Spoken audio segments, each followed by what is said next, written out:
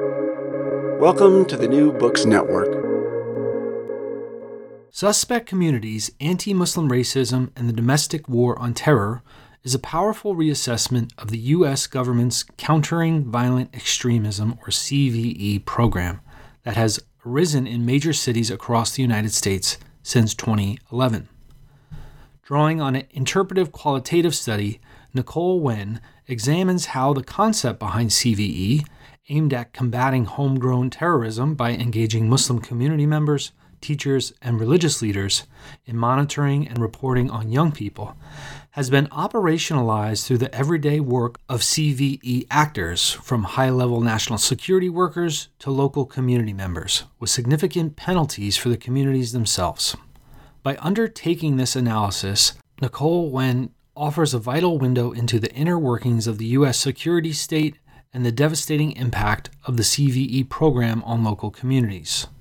In our conversation, we discuss counterterrorism policy, radicalization theories, national security trainings and conferences, the difference between anti-Muslim racism and Islamophobia, public objections to CVE, activist resistance, how and why Muslims participate in policing communities, targeting Muslim youth, and the role of schools and teachers. I'm one of your co-hosts, Christian Peterson, and thanks again for listening to New Books in Islamic Studies, a channel on the New Books Network. And now, without any further delay, here's my conversation with Nicole Nguyen about Suspect Communities, Anti-Muslim Racism, and the Domestic War on Terror, published with the University of Minnesota Press. Welcome, Nicole. Thanks for joining me on New Books in Islamic Studies. How are you? Good. Thanks for having me. Yeah, I'm excited to talk to you about your great new book, Suspect Communities. Before we get into that, though, we always start with a little bit about our authors. And I am really interested because you're not really an Islamic studies person. So I'm eager to see kind of how your background or education kind of brought you to the topic of anti-Muslim racism. Can you tell us a little bit about that? Sure. Yeah, my formal training is actually in educational policy studies. So it is a sort of backroads way that I came to the study of anti-Muslim racism and national security. I had finished a ethnography of a high school that had a Homeland Security Studies program that was all about training sort of the next generation of really low-level national security workers. So if you think about Border Patrol agents, TSA agents, and the like. And as I was finishing up that ethnography of really trying to understand how the U.S. was aligning its public education system with these national security goals, that I came across a website. It was called an FBI website called Don't Be a Puppet. And it was this sort of online portal designed to train high school students essentially how not to become terrorists or violent extremists. And for me, it was yet another way the United States was using educational platforms for these national security goals. And I think part of why Don't Be a Puppet resonated with me was, my dad is originally from Vietnam, and we would hear these stories about how U.S. aid organizations would deliver humanitarian aid, would deliver different kinds of resources to South Vietnamese communities as a sort of intelligence gathering initiative. And, people in Vietnam would refer to these projects as, it's the CIA, it's these sort of spy agencies who are infiltrating communities through the provision of social services. And so I think part of why I was interested in following national security policies that were about leveraging social services and community leaders was that resonance with, national security practices that were happening in places like Vietnam and Palestine and so on. And so I think that was part of what drew me in addition to sort of that educational wrinkle in national security policy. Yeah, and that much of that work is featured in your first book, A Curriculum of Fear, which is also great, and I would encourage listeners to check out. So this one focuses on this program, Countering Violent Extremism. And some listeners may be familiar with this, but I'm wondering if you could kind of just kind of give us a lay of the land to start. So what are the goals of CVE? How does it get implemented?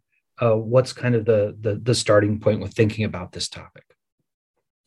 Sure. Yeah. So countering violent extremism, or CVE for short, dates back about 10, 15 years. And the idea from the United States perspective was that we have these sort of hard counterterrorism measures. We have blanket surveillance, we have FBI sting operations, and we have, of course, military interventions in places like Afghanistan. And as the United States was sort of reevaluating its military strategies, it realized that we can't just, in the words of, one of the participants in this study, we can't kill or capture essentially our way to national security. We have to develop these other tools of national security. And so countering violent extremism is one domestic iteration of creating these softer anti-terrorism tools. And the idea behind CVE is that the United States can leverage sort of the everyday work of social service providers like teachers, guidance counselors, therapists, community leaders, religious leaders, to essentially identify young people who they think might be vulnerable to or in the process of terrorist radicalization. So teachers, while they're sort of going through their everyday work in the classroom teaching, that they're looking for certain signs or indicators that a young person might be drawn towards quote unquote violent extremist ideologies or beliefs or violence, and then report these young people to law enforcement agencies or to other sort of community organizations that are participating in these anti-terrorism initiatives. So the idea was really it's like a force multiplier, right? Instead of just having police officers and military soldiers conducting the global war on terror, we can actually increase the number of participants in the war by essentially deputizing all of these social service providers and community leaders, essentially as proxy national security agents whose duty is to identify people vulnerable to terrorist radicalization. And so part of this was also about rebranding law enforcement. So, throughout US history, we've seen in these moments of crises, we can think about in the moments, the sort of months following the killing of George Floyd, we can think about the 1990s, and the LA uprisings, we can think about the 1960s and 70s repression of the Black freedom struggle, that the US has always devised these sort of friendlier community policing programs as a response to essentially the crisis of police legitimacy. And so there was all of this pushback from Muslim organizations, but also civil rights advocacy groups, from communities themselves, pushing back against sort of the infiltration of mosques, of community spaces by police officers in sort of this hunt for potential terrorists. And so part of this community policing model was about, allegedly creating police community partnerships. So it wasn't the police who were infiltrating mosques, but it was members of the mosque themselves taking on this policing work. And so this was pitched, by President Obama as this liberal alternative to more conventional counterterrorism measures that communities themselves had, been resisting and challenging and contesting. And so, it was essentially seen as we're responding to community concerns by implementing this friendlier, nicer community policing program. Now, in your framing, you also you move from the terminology of Islamophobia to one of anti-Muslim racism, which, of course, you're not the only person to do this. But can you explain your use of this framing, and can you talk about how anti-Muslim racism informs the structural logics of CVE? Yeah, so the shifting from Islamophobia to anti-Muslim racism, as others, and especially as community organizers have pointed out, is really about highlighting that Islamophobia is not just a phobia or a fear of Islam or Muslims, that it is a structural problem that's sort of built into the laws, policies, as well as sort of interpersonal relations that sort of define the United States. And so sort of rethinking Islamophobia as anti-Muslim racism for me was useful in sort of being able to think about countering violent extremism programs, not just as, well, the problem is that there are these individual people who are using anti-Muslim reference to identify future terrorists, but that the program itself was contributing to a broader system and set of structures, policing institutions for one, that was really about sort of expanding police power in the United States. And so the sort of understanding of anti-Muslim racism as a structural feature of U.S. society that is also, permanent and continuous was useful for thinking about CVE as not just a liberal reform, but a liberal reform intending to expand and intensify racialized institutions like the police. And so for me, that's why it was important, was to really center that Islamophobia is a structural condition, and we don't need better cops or better trained police officers or better trained community workers. We actually need to get to the root of what creates sort of anti-Muslim policies and programs in the United States. Now, for the project, you did a whole bunch of work in different areas. Some of it ethnographic, some of it textual studies, interviews, all sorts of stuff. So can you talk about working on this project and the type of resources you accessed, and particularly what were some of the challenges you faced in doing research on CVE?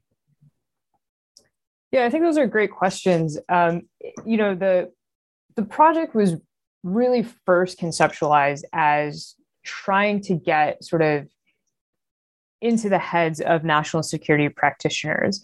And a lot of this is drawn from my work on that ethnography of the high school with the Homeland Security program, because part of that project was trying to understand how teachers could do what I thought was not in the best interest of students, but think that this was what was good for their students. And so I was also trying to understand, I saw these national security policies and communities had been arguing that these policies harm them. And so one of the things I wanted to really understand was, how do these national security policymakers and practitioners come to see CVE as really this liberal reform to regressive terrorism policy? And so part of that was, just going around the country and interviewing people and, going to their professional trainings and conferences to really sort of immerse myself in sort of the logics and narratives and language that people were using to frame the problem of national security and potential solutions to it. So, I think it was difficult in some ways because I think, people really wanted to portray national security programs in a particular way. And sometimes what people would say to me, either in a public setting or in a private interview, didn't necessarily match with, say, for example, I got public documents like emails between national security officials that in these private email exchanges between each other, they were actually talking about Islam and Muslims and national security in very different ways. So one of the real challenges was in interviews, trying to get people to say what they actually thought. But there was so much suspicion with me interviewing people, that some people didn't take me seriously. Some people took phone calls. Some people, were dismissive of community concerns around anti-terrorism policies. They would call them conspiracy theorists, or unintelligent analyses. So, security professionals sort of were resistant in the interview process. And so that was hard really to capture their perspectives on national security, since it felt sort of staged, what their responses were. There was also a great deal of suspicion in what my intentions were, what I was trying to get out of the interviews, and so on. And also, during this time, 2016, 2017, there was enormous community pushback against countering violent extremism programs. And so it was often that I would be, at some kind of professional development or conference, and community members would show up and and push back and challenge what was, being said and talked about. And that also created another layer to try to access what national security practitioners, had to say. And also there were great efforts national security practitioners went to silence community members. So getting the perspectives of community members themselves, they would submit questions or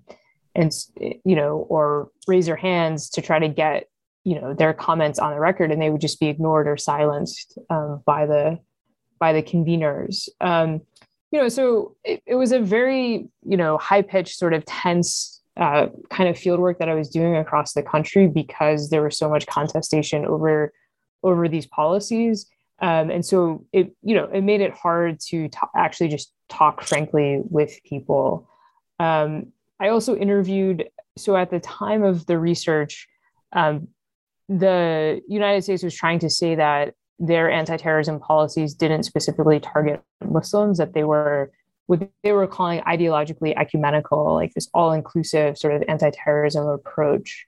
And so increasingly they had what are known as former white supremacists. So people who had been in sort of neo-Nazi skinhead movements and had, quote unquote, left the life of hate,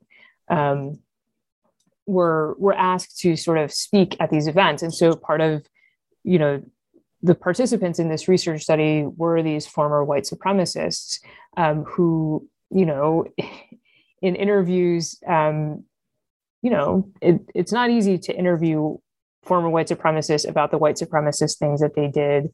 And certainly you don't give up all of your white supremacist ideas and thoughts, in a year or 2 years. And so there were difficulties also, just the challenges of interviewing people you're in opposition with or whose worldviews you don't necessarily agree with and whose work you've seen do real harm to communities. So I think that, for me, that was another layer of how to do the work honestly and ethically, while also understanding the people I'm interviewing are not necessarily, people I trust or people whose work I see as supporting communities. Yeah, that sounds very challenging. Do you have any tips on how to do that?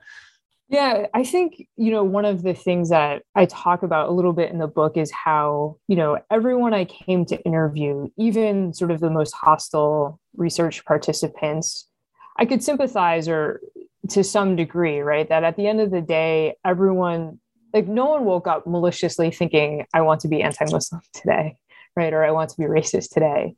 But of course, they had these ideas about national security and about Islam and so on that made them devise and enact racist policies.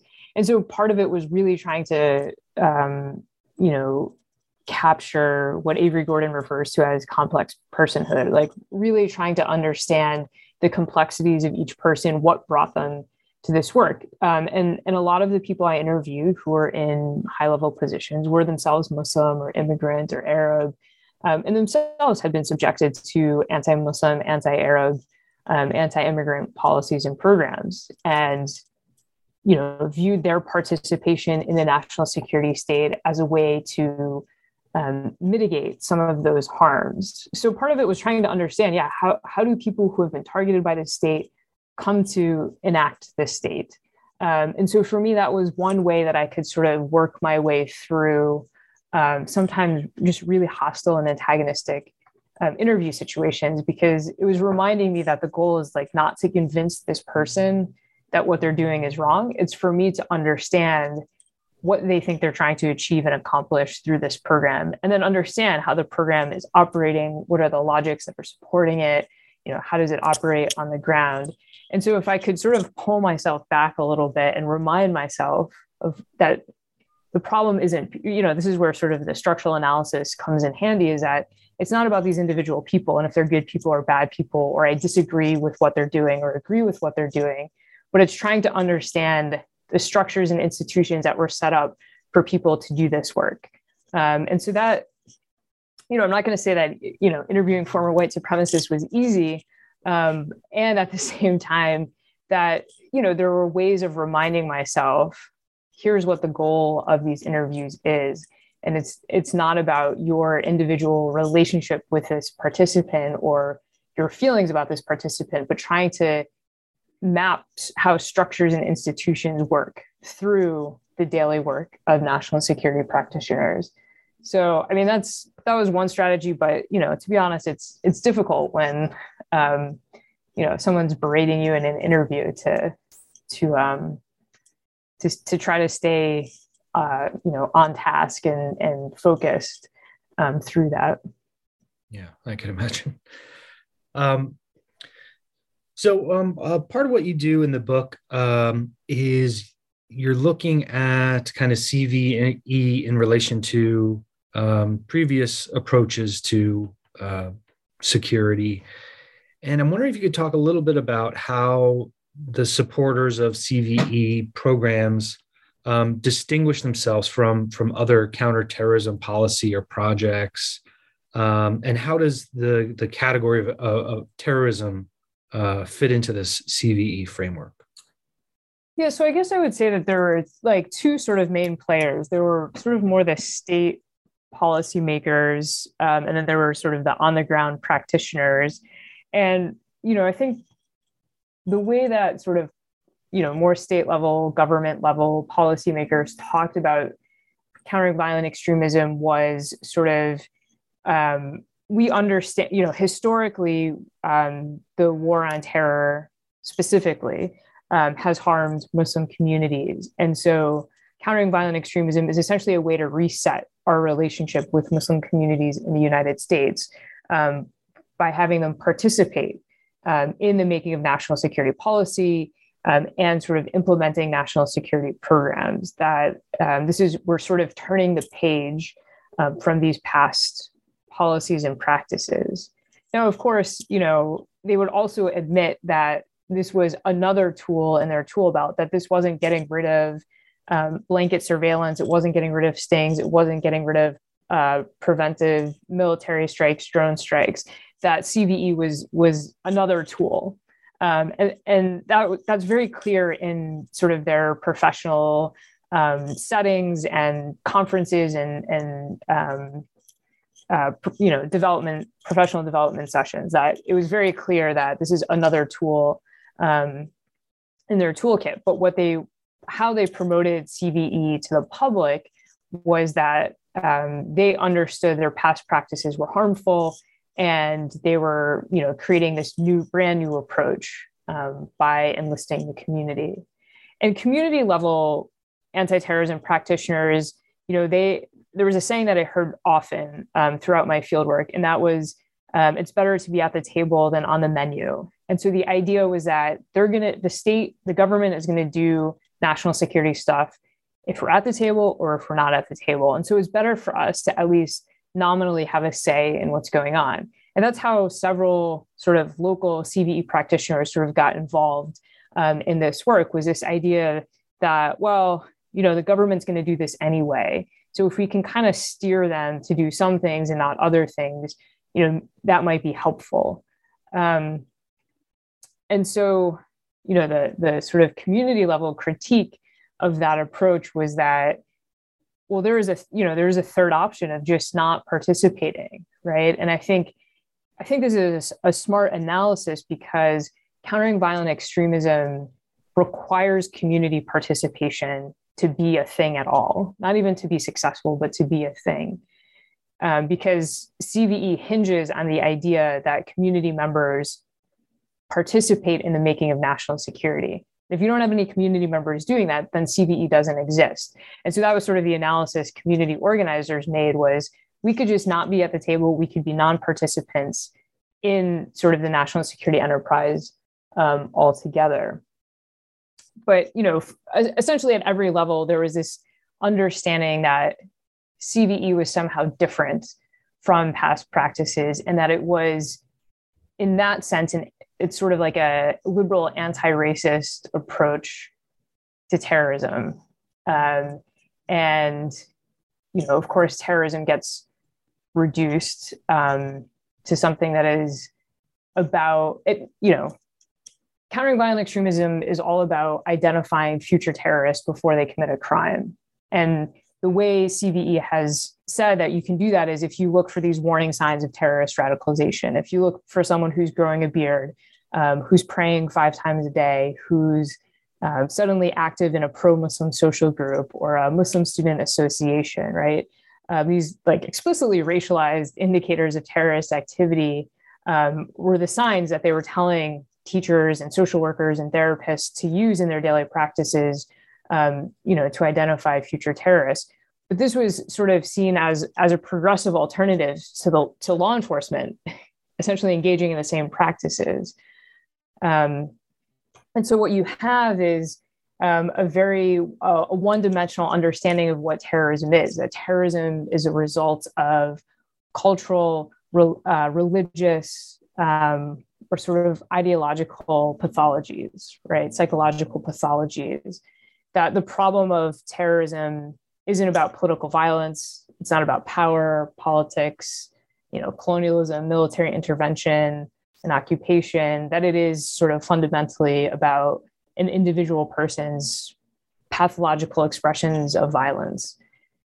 And so, that kind of approach to terrorism means there are signs of terrorism, and we can sort of find future terrorists before they ever commit a crime, while at the same time sort of absolving the United States of creating the conditions that incite armed resistance, right? So we don't actually have to talk about, Israeli occupation of Palestine. We don't have to talk about the invasion of Iraq, right? That those kinds of discussions become secondary to sort of the pursuit of these so-called individual actors that we can go into a Somali community organization and try to find young people who might be susceptible to so-called terrorist ideologies.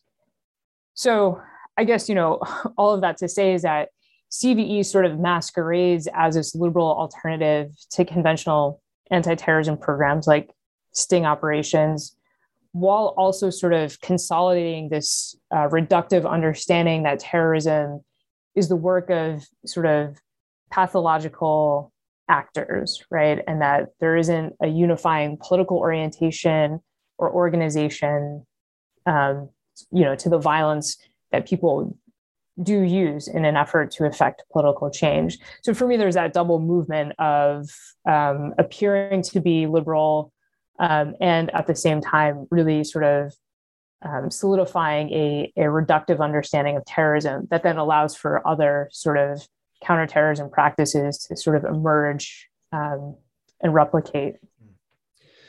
So you kind of mentioned this a little bit already, in the sense that people that are participating in CVE programs, the CVE actors, often face pushback, right? There's some acceptance to this, but how do CVE actors manage public objection to their work, and specifically, how do the Muslims participating in this kind of respond, or how do they kind of rationalize their choice to participate in this? What are the benefits and the cost to this kind of to buy in, to be at the table, so to speak?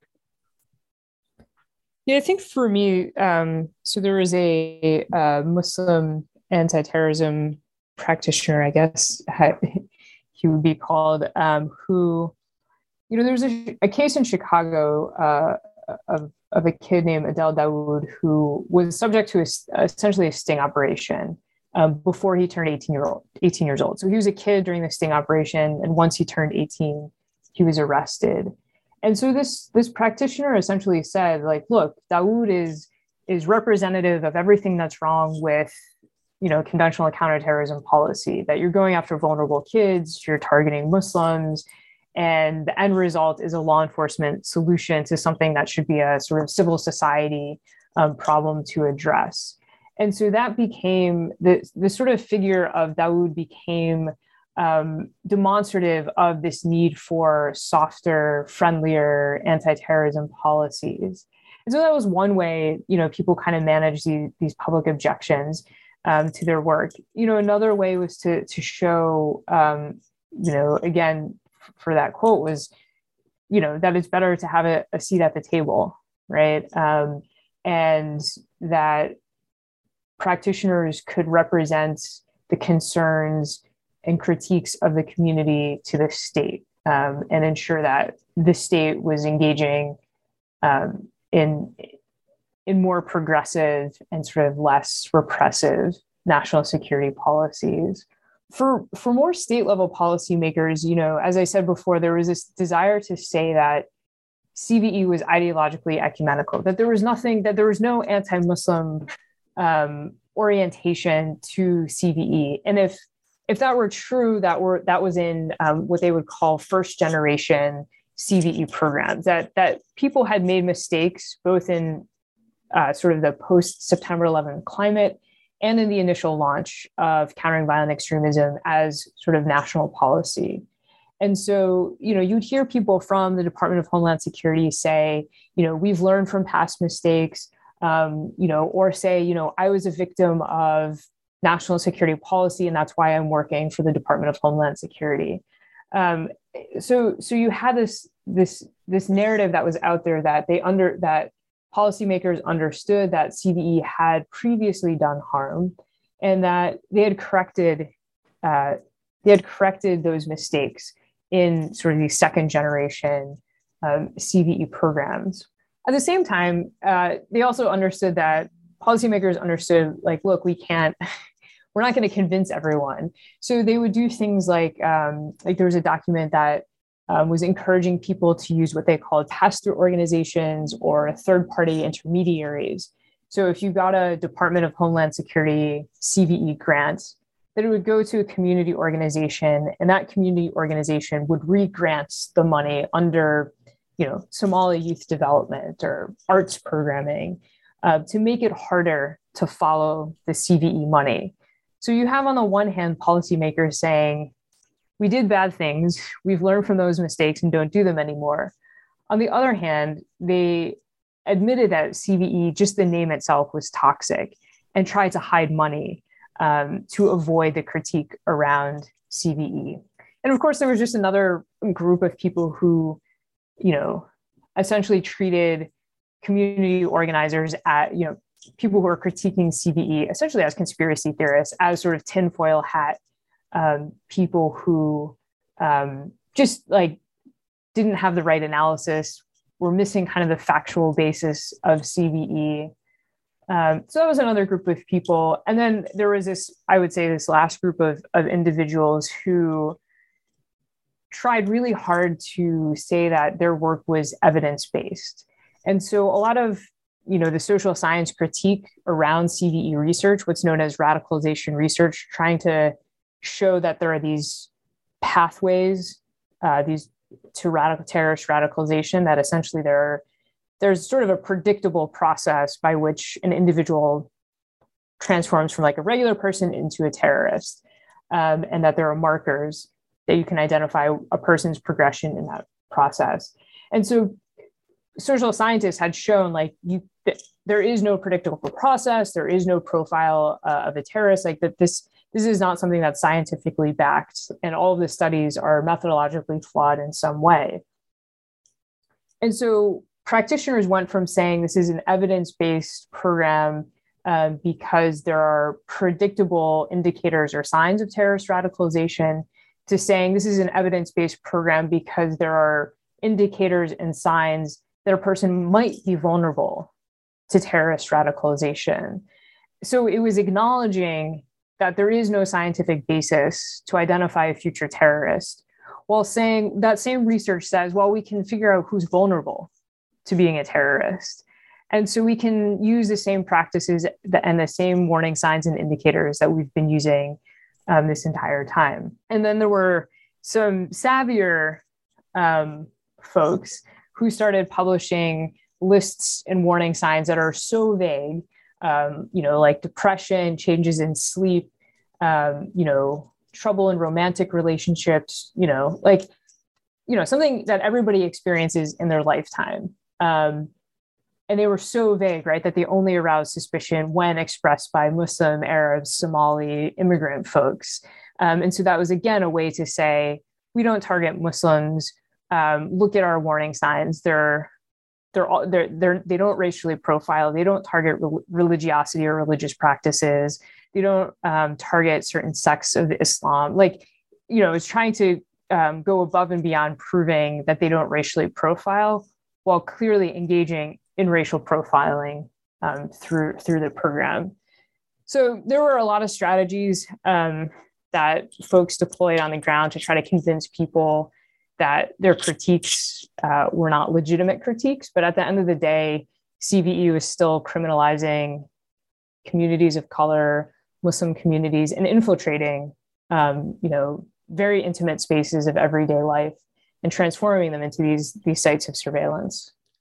Now, a key part of this that shows up frequently across the book, but specifically you focus on it towards the end of the book, is this idea of youth radicalization. And you've kind of already hinted at this, but there was a line in the book, something along the lines of, teachers are the front line of the global war on terror, which was just so frightening and striking to me when I read it.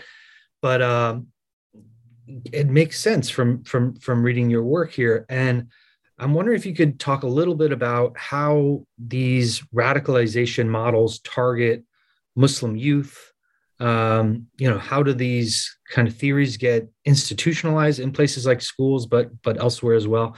And then what are some of the effects that these have, on Muslim youth?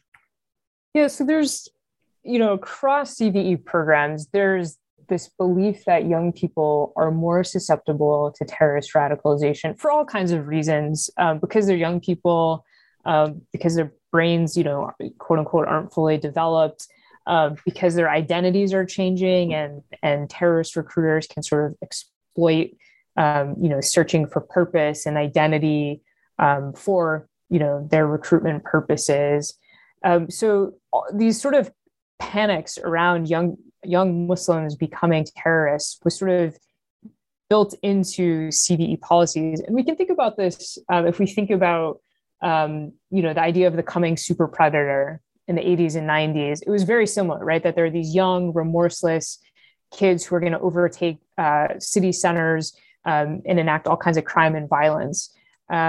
So it kind of draws on this legacy sort of eugenics thinking to create this specter of the Muslim youth terrorist. And it's really the specter of that Muslim youth terrorist that organizes a lot of CVE research, radicalization research in particular, and therefore makes places like schools, community centers, athletic centers, like youth leagues, really critical spaces for anti-terrorism programs, right? So, the belief is that because young people are more vulnerable to terrorist radicalization, we have to go to where the young people are. We have to go to their soccer leagues. We have to go to where they hang out, where they go to school, in order to prevent terrorist radicalization. And so a part of that is, essentially saying that people who interact and know young people the most, like teachers, coaches, religious leaders, are best positioned to identify changes in behavior, to identify concerning behaviors, to identifying sort of becoming more radical in belief and practice. And so CVE essentially, has asked teachers to become these terrorist watchdogs. And this really borrows from the PREVENT program in the UK that actually mandates that teachers and other childcare providers look for and then report young people who they think might be future terrorists. And a lot of the cases that are pretty well known are a kid drawing a picture, like a 4-year-old kid drawing a picture of a cucumber and mispronouncing it and saying cucker bomb, and it gets interpreted as cooker bomb. And so the kid is reported, as a potential terrorist. And so when we treat young people, young Muslims in particular, as sort of the preeminent terrorist threat, it changes how we think about the spaces that they occupy, right? So school is no longer school. School is a place to teach young people how not to be terrorists, how to think critically so they're not duped by terrorist recruiters. So that's where you saw the introduction, the attempted sort of mandating of the Don't Be a Puppet website as mandated curriculum for all high school students. Now, there's enough pushback from communities that this wasn't the case, but it sort of goes to sort of the FBI and other agencies' idea that high school students are most vulnerable to terrorist recruitment. And so high schools have to kind of reorganize in order to prevent young people from becoming terrorists. You also see like the emergence of global education programs. So the idea is, I think one example I give in the book is this person saying that you have to like re-engineer a young person so that they identify as a global citizen, because if you identify as a Muslim, as an Arab, as an immigrant, that those it's like this sort of sectarianism argument that those identities prevent social cohesion. And so if you have this global identity, that you're part of a global community, then terrorist recruiters can't exploit, your sense of Muslimness or Arabness as a part of their recruitment schemes.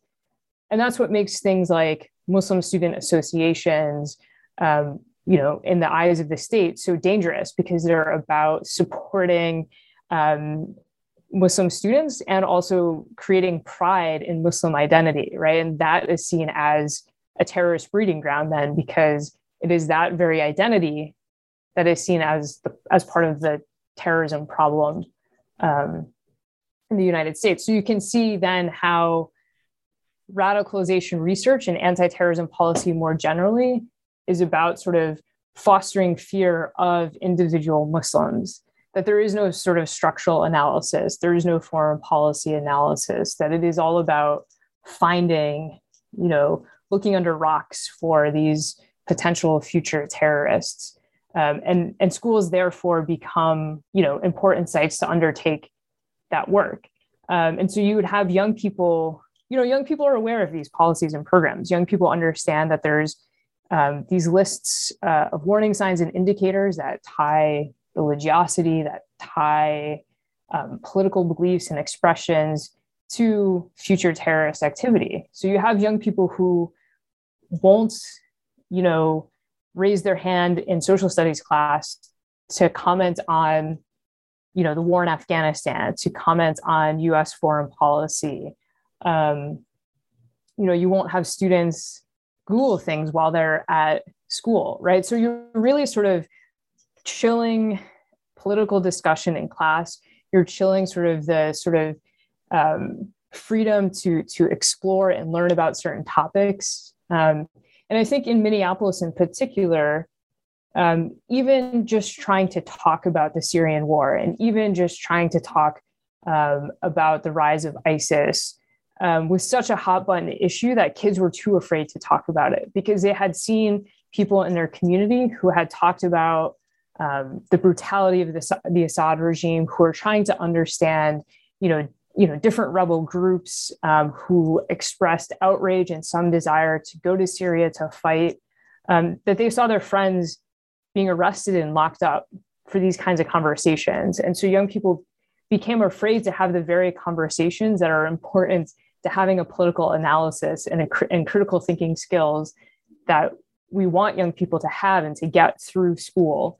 And so you really see just like this chilling of political discussion in class, to the point that kids are afraid to not only say anything, but to study and understand, because the very conversations themselves are seen as dangerous. Asking about ISIS is seen as dangerous. And so what you're left with is kids just talking to each other, or going on social media to learn more about the Syrian war, to learn more about ISIS and Assad, and not having these conversations out in public.